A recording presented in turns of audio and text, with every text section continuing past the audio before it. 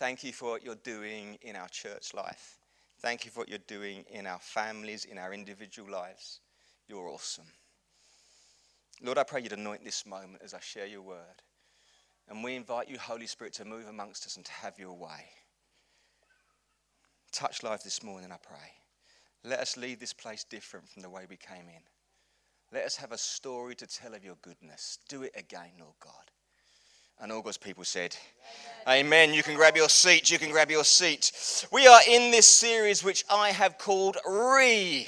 Most of you will be familiar with it, the R-E. And it's like this. You look at the words on the screen: recharge, reconsider, rebuild, repent, resist, repeat, refine. They're just great, great words that all begin with Re. And I feel personally encouraged because I came up with this kind of weird title, but it's developing well and I've had great feedback. But one of my heroes in ministry is Craig Groeschel. Give me a wave if you're familiar with Craig Groeschel. Let me tell you about Craig Groeschel. Hands up if you have the YouVersion Bible app on your phone or somewhere.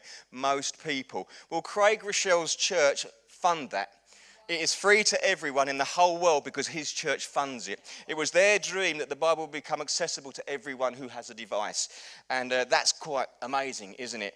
And so I follow him. I think he's brilliant. And he put a quote on his social media this week, which I'm hoping will come on the screen. And this is what Craig says. When you rebuke the enemy and return to God by repenting of your sins and receiving Christ, your spirit will be reborn, your mind renewed, your life rebuilt. You will be reconciled by Christ's redeeming work, and while you rejoice, you will reap the rewards of the relationship, causing revival to break free. See, that encouraged me. That makes me feel like I'm in step with what God's doing. Because if someone who's one of my heroes is saying stuff like that, all to do with Re, that is good. Amen? So today we are going to look at restore. Touch the person next to you and say, it's time that God's going to restore something to you. We all understand the word restore. You had something once, you lost it, and it comes back to you. It is restored to you. I don't need to unpack that too much, but I've got several personal stories of restoration. I guess when it's things like this, they're always quite tricky things, I think, sometimes. But the story, and I know I've told it in church life before, but it impacted my life. And there was a time when there was a guy who came to our church with a business idea. And he came to me and my brother Daniel, and he said, I've got this great business proposition and I've got this contract given to me, and what's going to happen is a military boat is going to come into Malden and they need it manned 24/7 with security, and I've won the contract. My only issue with it is I don't have the funding for it. Would you partner with me? Daniel and I talked about it and we thought, yeah. And at the time I was in a situation where I was running a business and I felt like maybe this was an opportunity for me to step away from the business and step into full-time ministry. And we sort of agreed on it and we went, yeah. So we put £20,000 of our own money behind this guy's vision and partnered with him. And he went out and he rented a car and he took a wage out of our lump of money and he started buying uniforms and it was all ticking along nicely. And about 3 months in, not much else had happened. And Daniel and I looked at each other going, starting to feel a bit weird now. We've put 20 grand in and we've got a nice car and we've got some uniforms all racking up there, but not much else. So we thought we'd take it into our own hands and we drove to Malden, which is about a 25-minute drive, to see this boat. It was going to be a warship. And we got there and suddenly realised a warship at Malden probably not going to fit. We found the contract which was signed and we found the man who had signed the contract. We presented this contract to him and he went white. He went, never seen that before. And me and Daniel looked at each other and the penny dropped. This guy came to our church with this great business idea, had forged a contract, had come up with this idea, had convinced us, and we trusted him, and we'd given him £20,000. We went round his house. He'd moved, and we've never seen him since. Now, I don't know about you. Some of you might be mega, mega rich. I don't know. But at that point in my life, and actually probably today, I don't want to lose £20,000. Anyone fancy losing 20 grand? No. And it hurt. I was angry. I was annoyed. I'm so glad I didn't bump into him in the next week. I might have put him through a window or three, given him the old 5-knuckle anointing. But God did something in me, and I'm sure Daniel would have his own take on what God did in him. And I had to go on a journey of letting it go, because what else do you do? And more than that, go on a journey of saying, okay, God bless him anyway. He's still your son. He's got his own issues going on. But this is what I know. Today, I stand in my best place I've ever stood. And I may have lost that money then, but I learned something on the journey. But God is continually restoring me back, not to where I was, but to a better place. And that is the heart of my Father right there. And that is kind of the theme of what I want to share with you today. The word restore is quoted 136 times in the Bible. It is absolutely a biblical theme. Look at this passage in Zechariah chapter 9 and verse 12. It says this: "Return to your fortress, you prisoners of hope. Even now I announce that I will restore twice as much to you." There's the heart of God. Turn to the person next to you and say, expect twice as much. That's not just a pastor's rhetoric, that's Bible rhetoric. That is the heart of the Father right there. But this is what I want you to notice. We have a part to play in God's restoration of us. The first thing he says is what? Return to your fortress. You have to do something. Come back to the place of safety. I love that next phrase, prisoners of hope. Imagine being so full of hope you can't get away from it. That should be our lives. We should be so full of hope that you turn around and you walk away and there's even more hope, and you step 10 paces away and there's still, you can't get away from. I'm a prisoner of hope. Everywhere I go, whatever happens to me, I am still going to be full of hope. I can't get away from it because I'm full of the Spirit of God. I'm full of hope. So he says, return. He says, do this action, and then the next thing that happens, he says, then I will pay you back double. In my story with this guy, I had choices to make. I tell you the truth, we had phone calls from people who heard about it, who were willing to go and do him in. And I thought about it. It was only 200 quid they wanted. I said, I'll have 3 goes. But I had to go on a journey. I had a part to play in my restoration. I could have taken it out in my flesh. I could have said, okay, God, you're doing something to me. I return to the safe place. In the end, Jesus, it's all about you.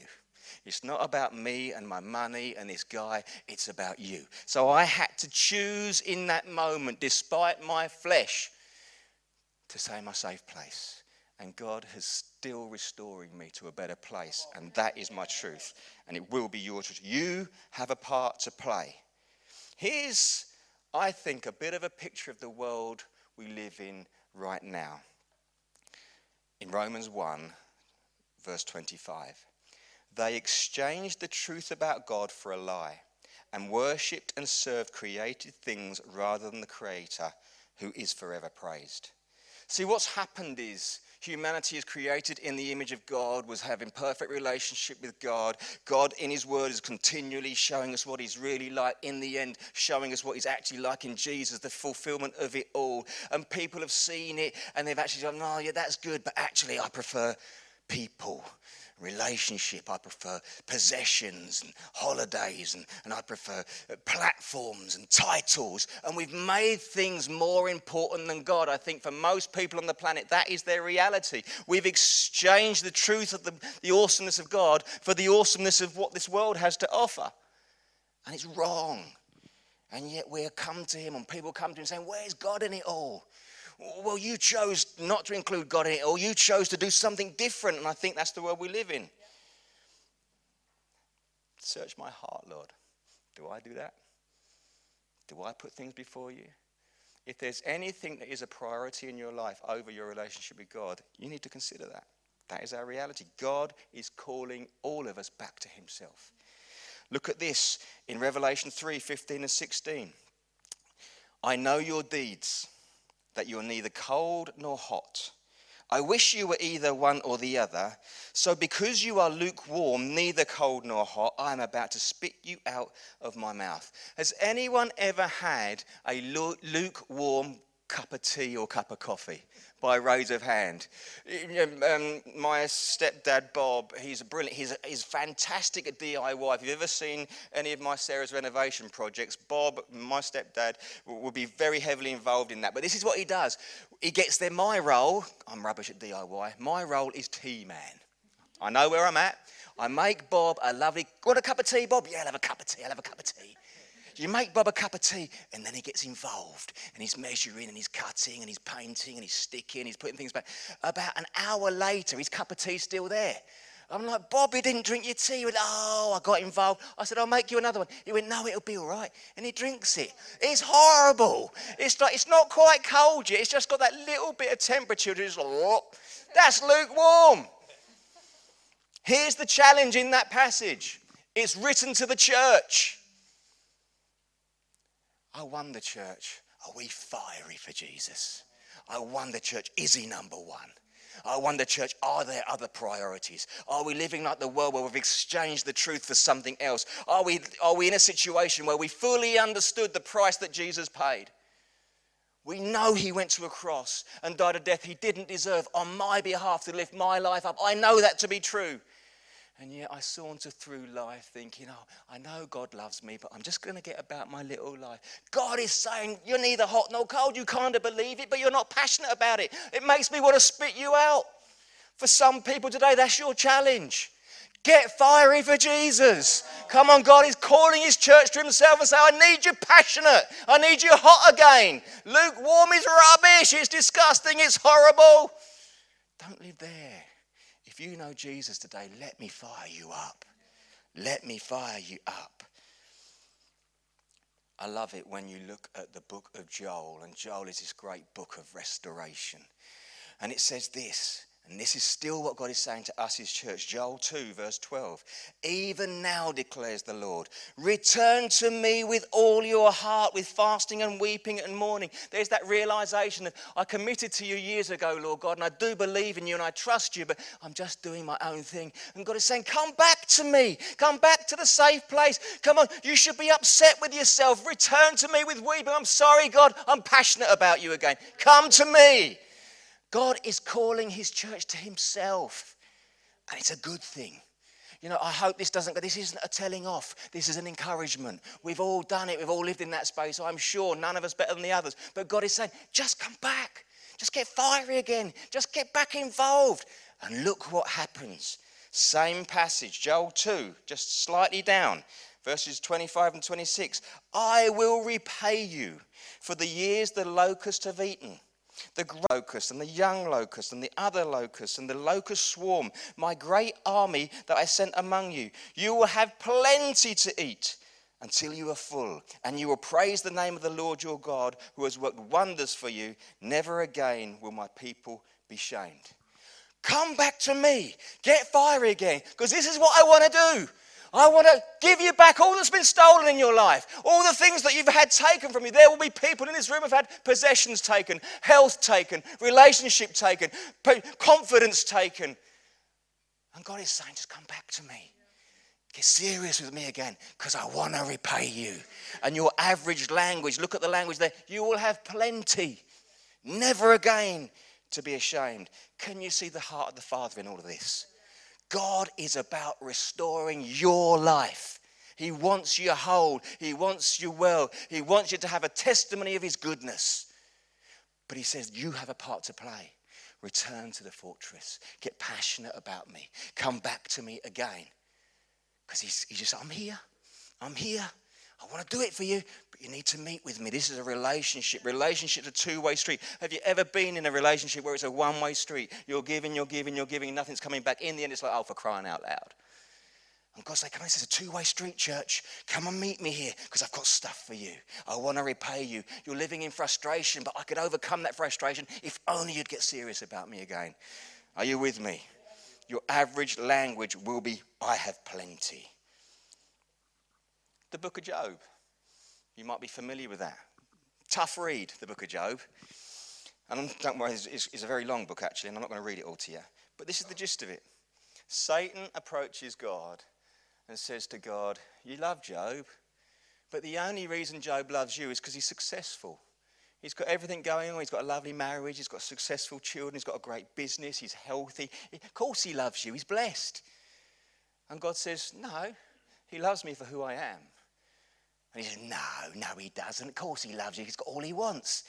And God says, okay, I'll allow you to attack him, but you can't kill him. And the gist of the story goes like this. Satan is released into Job's life and he loses his business. Everything goes. Job is skint and struggling. Then his wife dies. Then his children die. Then his health is attacked and he breaks out in boils and all these horrible things. And he's sitting there thinking, what on earth? And then his friends turn up. And I'm sure you've got friends like this. They start analysing. On the one hand, they sit with him, which is good. If someone's struggling in life, sit with them. It's really important. They did that well. But they start saying, what's happened? And they give him terrible advice. They start saying, what have you done, Job? Clearly, God doesn't love you anymore. You've obviously done something to upset him. It's all your fault. And then they start questioning everything he's ever done and why this has all come on him. And Job's like, no, that's just not it. That isn't it. And here's where I want to take you. He came to this point, Job, where he thought, okay, this is awful, but I still know who you are. I still know you are good. I don't know why I'm going through this, but I still know you are good. And look at this section with me. Job 42 and verse 10. After Job prayed for his friends, can you see there again? Job does something which allows God to respond. Job prayed for his friends. Rather than saying to his friends, you've given me terrible advice. What on earth are you talking about? That is wrong. No, he just prayed for them. Job prayed for his friends. The Lord restored his fortunes. Here we go. And gave him twice as much as before. There's the heart of the Father again. If the word says something once, listen to it. If it says it twice, 3 times, 4 times, God really means it. God is looking to restore twice as much to you. But we have a part to play. This is a rallying call to the church to come back to the Father, to make him number one, because he wants to bring restoration to your life. Can you see it? The God of restoration, but with God, it's always supersized. He doesn't take you to where you were. He takes you to a better place. What I love about that story, and I've thought about it a lot, is he restores twice as much to Job, but he doesn't get 2 wives and double the amount of children. He gets the same. But there'll be the day in heaven when he meets them again. Twice as much. It's my Father's heart for you. Here's, as I was writing this message, here's what I felt like God wanted to say specifically to some people in the room. God wants to restore your effectiveness. God wants to restore your effectiveness. You used to flow. You used to do stuff that produced fruit. And something happened along the way and your effectiveness has been limited. It's brought frustration to you.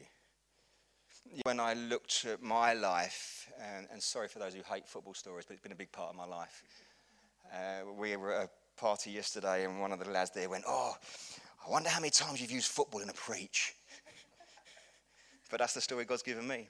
I used to play as a winger. I was very fast, and I'd run down the wing, and my major role was to get to the wing and cross the ball back for the big centre forward to come in and score with a header. So I was consistently crossing the ball.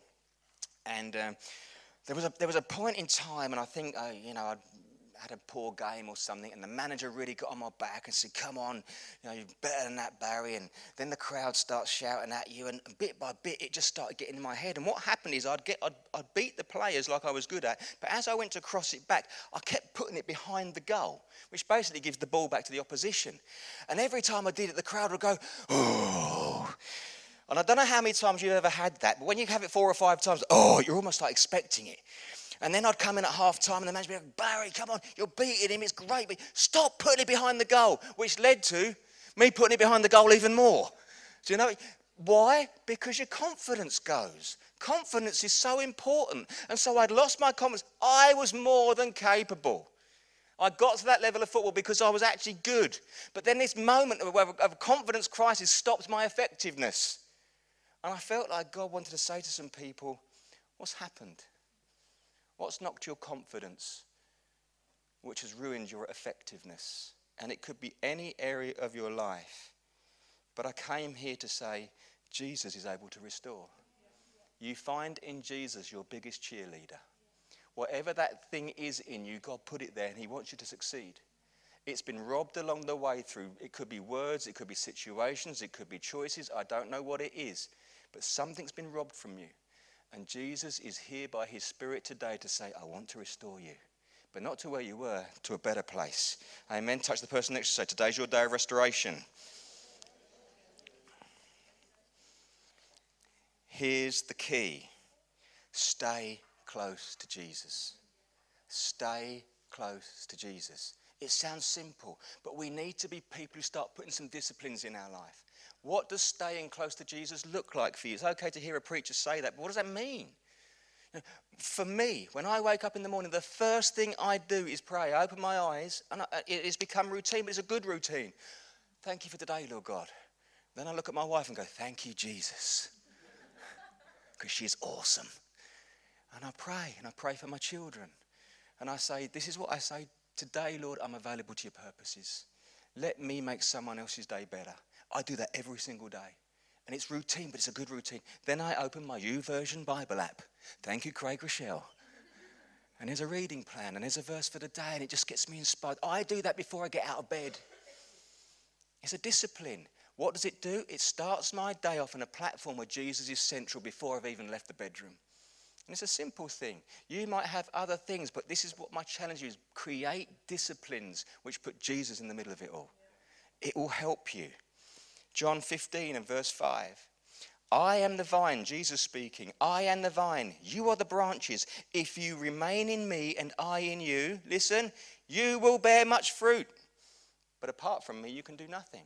When we're talking about effectiveness, where are you going to be most effective? Where are you going to produce the most fruit? When you're in Jesus. That is your key right now. Don't overcomplicate it. That is the answer. Create disciplines in your life to say, Jesus, I need you. And just watch restoration come your way. I don't know whether you've been bashed about in life, whether you've been wounded physically, emotionally, spiritually even.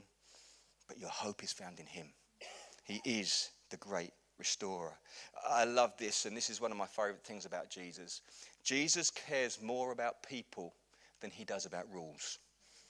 Jesus cares more about you than he does about the rules. He lived in a time where the Pharisees and Sadducees and teachers of the law were all high and mighty and walked around in their finery and were well respected and revered, but they knew all the rules, but they just didn't know the heart of the Father. And Jesus continually pushed against it. And Jesus found himself on this particular day with this guy who came to him with a withered hand. His hand was all shriveled, but it was a Sabbath day. And he came up to Jesus and he says, I know you could heal me. Would you do it? But the Pharisees and the Sadducees and the teachers of the law were all there, and it was the Sabbath. How very dare you on the Sabbath, Jesus? We are hawk-eyeing you. We have got you on the Sabbath. What are you going to do? This is what he did. Mark chapter 3, verse 5.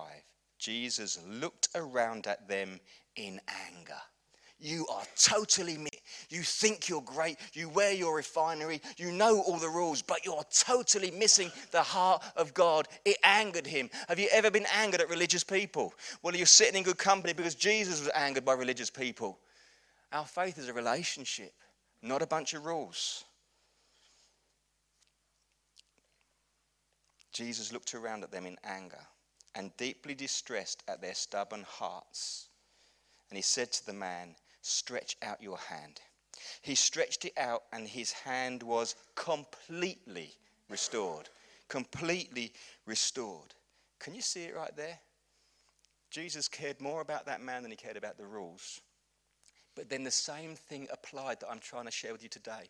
The man had to do something. He had to stretch out his hands. You come to me and I'll come to you. Stretch out your hand. And what happened? In stretching out and reaching to Jesus, he was not partially restored, not restored okay, but completely restored. I want to suggest to you today, church, if you need some complete restoration, the ball is in our court. We need to take a step towards Jesus. And as we take a step towards Jesus, someone's going to get their restoration. And I'm going to believe with you, if you'll believe with me in our faith, that it's going to be twice as much, because that's always been the heart of the Father. Restoration is coming your way. Here's the thing. The man had to stretch out to Jesus while his hand was withered, not after his hand was healed. And I believe there's people sat in this room, and there'll be people who watch this online that are living wounded, that are living in frustration, You've suffered loss. You might be angry about it. But it's right in that situation that you need to reach out to Jesus. It's not afterwards. It's before. And it's a faith step, because it's like, yeah, I'm frustrated. Yeah, I've suffered loss. Yeah, things aren't flowing how I hoped they would. But despite all of that, remember Job. Despite all that, he still knew the heart of God. He prayed for his friends and he was restored. Despite all you're going through, despite all you've suffered, despite all that's come against you, take a step towards Jesus. Know his heart in it all. And his promise is, I will completely restore you. And I'm going to believe with you that he'll restore you to a better place. Ultimately, when we look at Jesus' life, he came to restore us to being at one with God. That was his whole goal. You know, humanity's starting point was with God. We were created in his image to walk with him and to worship him. And they were in the garden, man and God face to face, doing life. That was always God's plan. But Satan hated it. And we know the story. Started doing his whispering. Did God really say that? Don't eat from that tree. Did he really say that? You sure? Started sowing seeds of doubt. I wonder if you're hearing this message even now, and your faith's rising, you're going, yeah, that is the heart of God. And then you pause for a moment and you start thinking, oh, but would that happen for me? That is the whisper of the enemy right away. Don't let him rob it. Let your faith stir. Our adversary always wanted to rob our relationship with God. And so what happened? Man had a thought, acted on it, and it caused separation from God. And lots happened in that separation. And one of the things I want to look at today that happened in our separation is this. We lost our identity. We lost our identity. You see, when we know whose we are, it's very easy to know who we are. And when we got separated from God, who we belong to, suddenly we lost ourselves in it all.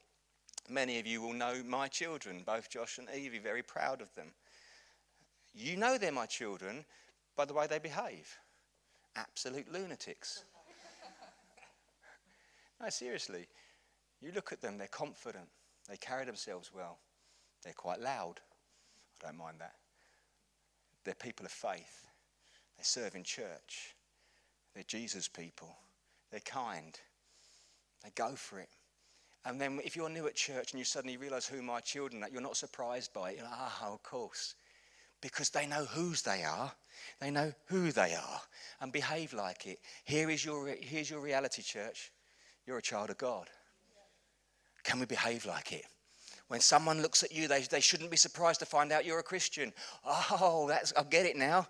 You belong to the Father. That's why you behave like you do. That's why you're a person of faith. That's why you're a person of kindness. That's why you're a person of generosity. That's why you can always be full of hope, because you're a prisoner of hope, because you know whose you are. He loves you. And you're a child of the King. I love that program on telly. Have you ever seen it called Who Do You Think You Are on TV? And the gist of it is that celebrities, and they take them on a journey and they go through their family tree. And quite often it's tears. They suddenly find out, I didn't realise that. Oh, and I came from there. And why? Because there's a deep longing in us to know who we are. And these celebrities are suddenly like, I was related to so-and-so, I didn't know that. And suddenly they start thinking, I know a little bit about who I am now. And family trees are awesome, brilliant. But ultimately, you're a child of God. And when you fully are grounded on that, it helps you to know who you are and therefore how you're going to behave. In our world, there's a huge identity crisis, isn't there? Everywhere you look now, one morning I'm waking up, I'm a man, the next I'm a woman, the next I'm a tree. Today, I identify as a flip-flop. It's just like, we've forgotten who we are. But when we know our identity is in Christ, we're children of God. And when I know who I belong to, I know who I am, and I can behave like it. Church, we need to demonstrate some stuff to a world that is just losing its identity. Know whose you are and start acting like it. When you lose your identity, I think a lot of things happen. You get a loss of vision. You think, well, where am I going and what am I doing if I don't even know who I am? You get a loss of purpose. You get a loss of confidence. How can you be confident when you don't really know who you are? And when your confidence goes, it becomes quite stressful. Your effectiveness goes. You start striving. It is so important we know who we are. Touch the person next to you, look them in the eye and say, remember who you are. Jesus came with this goal to restore us back to relationship with God. Our righteousness, which is ultimately right standing with God, is found in Jesus. I don't know what you've done, how good or bad or ugly it is. I know this, Jesus covers it. And my righteousness is because of Jesus, not because of me. My goal then is to do my best to live like that. And when I get it wrong, he covers it. But I do my best to live like that because I know who I am and I know I have right standing with God. My righteousness is found in Christ. I'm not better than anyone else, but I'm on a journey of being the best me because Jesus is showing me who I am and he loves me. When we know we're children of God and we fully grasp it, I'm royalty. And I'm going to behave like it. It restores my peace. I know who I am. And when I'm weak, I know he's strong. And when I'm struggling, I know he's with me. And when I'm celebrating, he's celebrating too. And when I'm crying, he cries with me because he's my dad. And he loves me. And I know who I am and I can have that deep peace. Whatever I might be going through in life, I have a deep peace because I know my Father.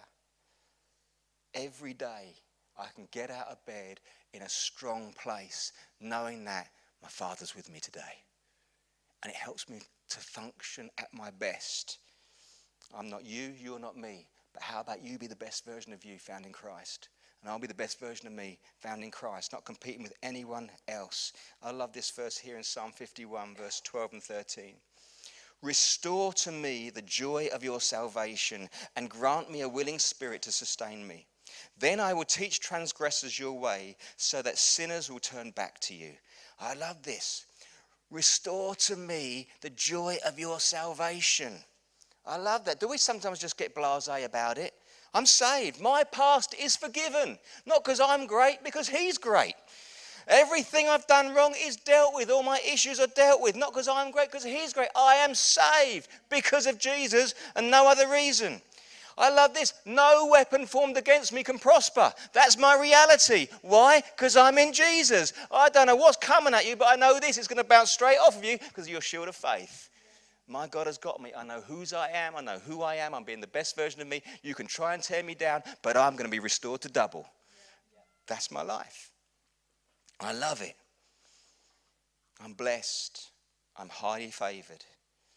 Because of Jesus, I'm overcoming my issues. And salvation is an ongoing thing. There is a moment of salvation where you say, Jesus, you're welcome here. That's a moment of salvation. But then your salvation is ongoing. You know, maybe you're saved by Jesus, but you've got an anger issue. And that's okay. That's where you're at. We all love each other anyway, but it's like, Jesus, help me with this anger issue. And he saves you from it. He takes you on a journey. And then you have a bit of a problem with forgiveness. And it's just like, oh, that person, it's easy for you to say, Pastor Barry, but you don't know what they did. And no, I don't know what I did, but I know this. Jesus forgave you for what you did. And he forgave me for what I did. So that enables me to forgive someone for what they did. And it keeps me in with Jesus, where I'm fruitful and I'm satisfied and I'm being restored. That is God's heart for you. But I love the second half of that little passage. Restore to me the joy of your salvation. Grant me a willing spirit to sustain me. Then I will teach transgressors your way so that sinners turn back to you. Can you see the call to mission? Church, we're on mission.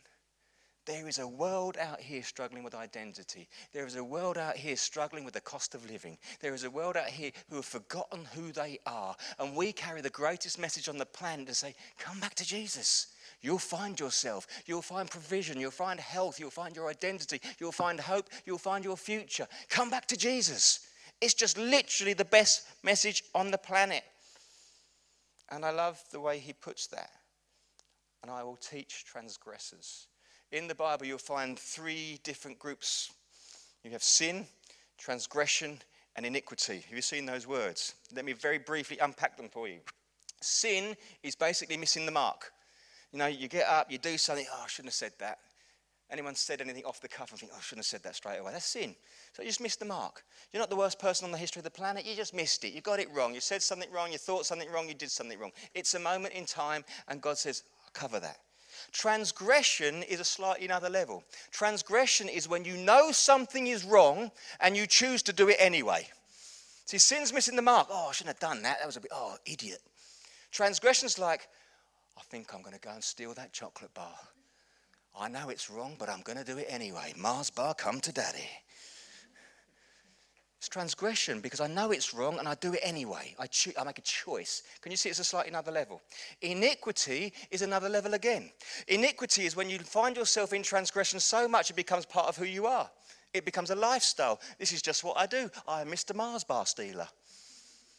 Every day I'm like, oh, it doesn't matter, it's only another Mars bar. It becomes part of who I am. It's living in sin continually. Sin, transgression, iniquity. What he says here is I'm going to approach the transgressors, people who are doing what they know is wrong, and teach them there's a better way.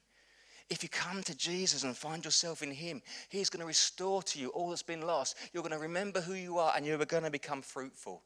You'll become into a place of satisfaction. Are you with me? Could we start becoming proactive at reaching out to a hurting world?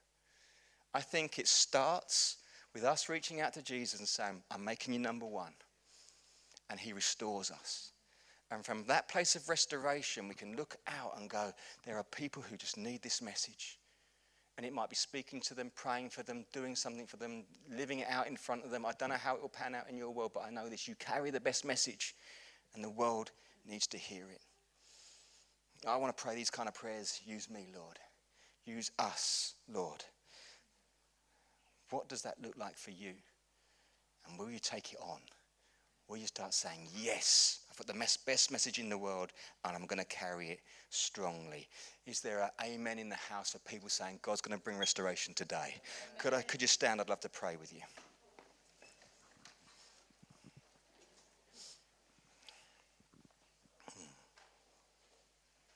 I'd love you just to close your eyes if you're willing. You don't have to. Holy Spirit, I just pray you'd move amongst us right now. Thank you that you're highlighting to us the spirit of restoration, the heart of the Father in all of this. The amazing, amazing people who are listening to this have an opportunity to reach out to you in full confidence that everything that's been stolen will be given back and more. So would you move, Lord God? Would you move, Lord God? As I wrote this message, God placed very clearly on my heart all the people who are in this room from Hong Kong. If you're from Hong Kong right now, actually, would you mind raising your hands if you're from Hong Kong? Some people down here, someone at the back. Would some people move around and just place some hands on these guys? I just want to pray for them specifically. So good. Thank you, guys. Let's do this together.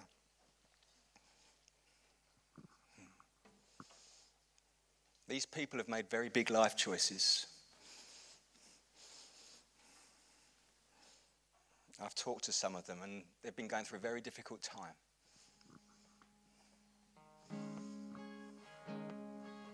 But here's what I love about them. They love Jesus. You can see it all over them. And as I wrote the message, guys, the Holy Spirit prompted me to say, speak over the people from Hong Kong and tell them I'm about to give them double.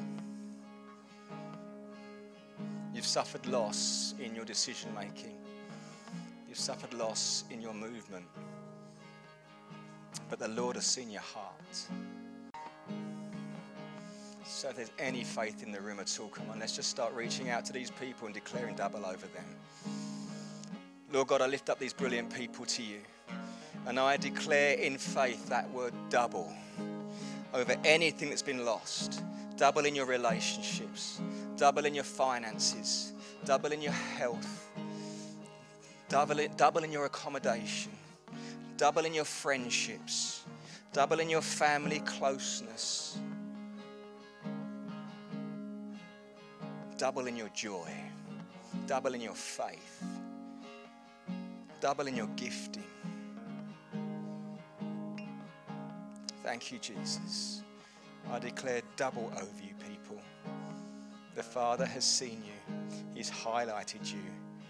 And he's standing with you. Stay in the vine and you will be fruitful. Stretch out your hand to Jesus and he will completely restore you. Come back to him and he'll repay you twice as much. These are his truths. I declare double over you. If you're standing with someone, you feel like you've got a word or you want to pray, you can do that, but we're going to keep praying aside from that. So please pray if you feel that you'd like to. Lord, let's stay focused, church. I just wonder if there's some people today who feel like they had their confidence robbed somewhere along the way. And the outworking of that is that you aren't as effective as you hoped you'd be, because you lost your confidence somewhere. It was robbed from you, and I don't know how that happened, but I know it has happened. Well, today the Holy Spirit wants to give you back your confidence and return your effectiveness and make it double. I'm not going to ask for a raise of hands, but I know there's people in the room who relate to that. I'm praying for you. Father God, for every person who's had their confidence robbed, for every person who's had their effectiveness robbed, I declare restoration to you in Jesus' name. Reach out to Jesus. He's the key. Reach out in faith, saying, Lord, that happened to me and it knocked me. But today I ask for restoration. And I declare, be effective in Jesus' name. Know who you are in Jesus' name. Let your confidence be restored in Jesus' name. Go and live life bigger and larger and more effective than ever before. I declare it over you in Jesus' name. In Jesus' name. Jesus. Jesus. Thank you, Father. Thank you, Father.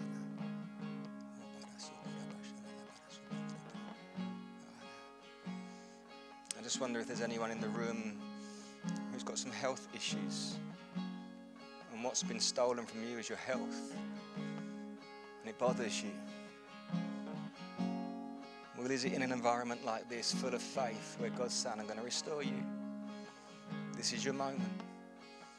Is there anyone who's got a health issue going on and you say, I'd love someone to pray with me? Just give me a wave. We'll pray with you. Someone here, can we get alongside that awesome man? And someone over here, look, can we get alongside that person? Just move around, guys. It's fine to do that. Especially if you know how to pray. This is your time. Guy in the striped t-shirt over here. Guy over there. Anyone else, don't miss your moment. Let's be praying. There's faith in this room. There's faith in this room. Thank you, Jesus. Thank you, Jesus. Father God, we lift up these brilliant people who have health issues, who aren't whole in their body. Come on, church, is there faith in the room? We declare the word restoration to you in Jesus' name. Be healed, be whole in the name of Jesus. Be washed in the blood. Receive your testimony of his goodness. If you're with that person, just take a moment to pray. Take a moment to pray. Lord, I want to pray for people who feel like they've gone a bit lukewarm. I'm not going to ask you to respond. This is between you and Jesus. Who have been in a better place spiritually. Who believe in you, who love you, but just somewhere along the line are less passionate about it. Father God, I lift up those people to you, and I ask you that you would restore their passion. You would fire them up, put fire back in their belly. Remind them, Lord God, of all you've done, of who you are and how you see them. Child of God, child of God. Be stirred again in Jesus' name. I don't want to shout that and whip it up. I want it to be real in your heart. Be stirred again in Jesus' name. Get your fire back. It's time to be hot. It's time to be hot. Be restored in Jesus' name. Is there anyone here today who doesn't have Jesus in their heart? It's the day you come back to Jesus. It's today the day you say, I want you in my heart, Lord God. It might be you've never prayed that. It might be you once felt like you were living that and you're not anymore. But is there anyone today who says, Jesus, I want you in my heart. I want that hope this guy speaks of. I want to come under your restoration power. I want to be in you so that I become fruitful. Is today the day you put your heart right with Jesus? Just with every eye closed, give me a wave and I'll pray for you. Is that you today? Just let me know. Thank you, Father. Thank you, Father. Okay, everyone's good today, but it's good to give that opportunity, isn't it?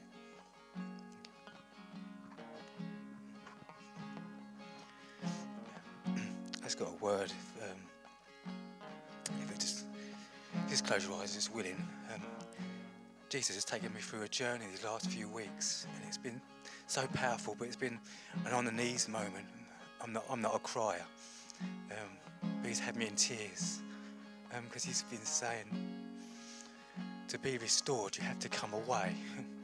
To be restored, you have to go away, and you have to come away with Father.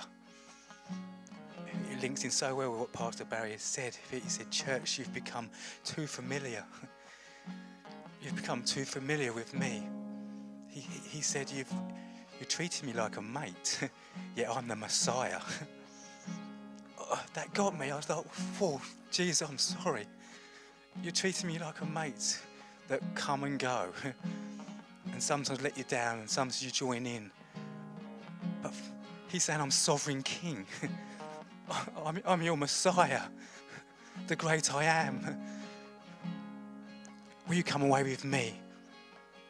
You go to work 8 hours, 10 hours, 12 hours a day, yet you give me 10 minutes of your time each day. Whew, that got me. He said, if you come away with me and spend time, then I'll really show you my power and I'll really show you my presence. But you have to come away with me. You give time to your work and you give time to the people around you. Will you give time to me, he said. And this is not a turn off, but it's from today, he's saying, will you do it, church? Not from being familiar, but saying, Jesus, I start again. I'll give you my time again. Will you challenge me, Jesus, to look at my life and say, yeah, I need to do that better. I need to spend time in my word there. I need to spend time with that person this week. Not to concentrate on the finance, or not to concentrate on the house, or not to concentrate on the work, but to come into Jesus' presence, where you are, Lord God, the sovereign King, the Messiah, the great I am, the Counselor, the Deliverer, the great hope. Father, I thank you, Father, that you restore us when we come away with you. So this morning, Jesus, we say we will come away with you. We say, yeah, here we are. We're sorry for the things we've done. Sorry for the things we've said. Sorry for the actions that we've done. And we say, yes, Lord, we spend time with you. We spend time in our word, Lord Jesus. We thank you, Jesus, that you died for us. You died for us, each one. That you redeemed us. That you restore us. You give us your great love and your great counsel. But Father, it starts with us. So I pray, Jesus, that on the 3rd of July, 2022, there will be a shift in your church, a shift in Equippers Essex, a shift in our hearts to say, we put you first, Lord God. We bow the knee to you, Jesus, and you only, Jesus. We say we're sorry, Lord God, where we put other things first. We say we're sorry. And we say we put you first. You've laid a table for us, and we say, yes, let us come to that altar. Let us come to that table. Let us reflect that you will renew us, restore us. But we have to have that time looking into Jesus' eyes. Father. Oh, Father, if you, church, everybody, let's put your hand on your heart. Thank you. Thank you, Lord Jesus, for the action here this morning of putting our hands on our hearts and say, it's yours, Jesus. It's yours, Jesus. It's yours, Jesus. Soften us where we need to be softened. Take away our own expectations and our own ideas, our own familiarity, Lord God, of who you are, Lord God. And come on, blow our minds, Jesus, for who you are, Lord Jesus. Come and blow our minds, Lord God. Give us the excitement back of being your church, your bride, your people, your chosen people, Lord God. But we look to you. Give us the time to be in your presence. Give us the time to be in your Holy of Holies. Give us the time, Lord, to separate ourselves from the things around us, Lord God. But the best place is in your presence. Give us time to pray. Give us time, Lord Jesus, one-on-one with you. Give us time to read your word and it comes to life, Lord God. You'll blow our minds and our expectation for who you are, Lord God. Wow, you are everything, the beginning and the end, the great I am, the author, the omega, Lord Jesus. We say thank you. I thank you for the word that Pastor Barry's brought this morning, Lord God, that you want to restore us, but we have to come away with you. Father, so touch hearts this morning, touch minds this morning, open ears to hear your voice. Not the whispers of the enemy, Lord God, but our ears to hear your voice, that we come away with you, Lord God. Thank you. Thank you, Lord God. Thank you, there's great decisions being made here this morning. Thank you, Father God. Thank you, Lord Jesus, you're smiling down. You're touching hearts right now, Lord Jesus. Thank you. We put you first. We put you first. We put you first, Lord.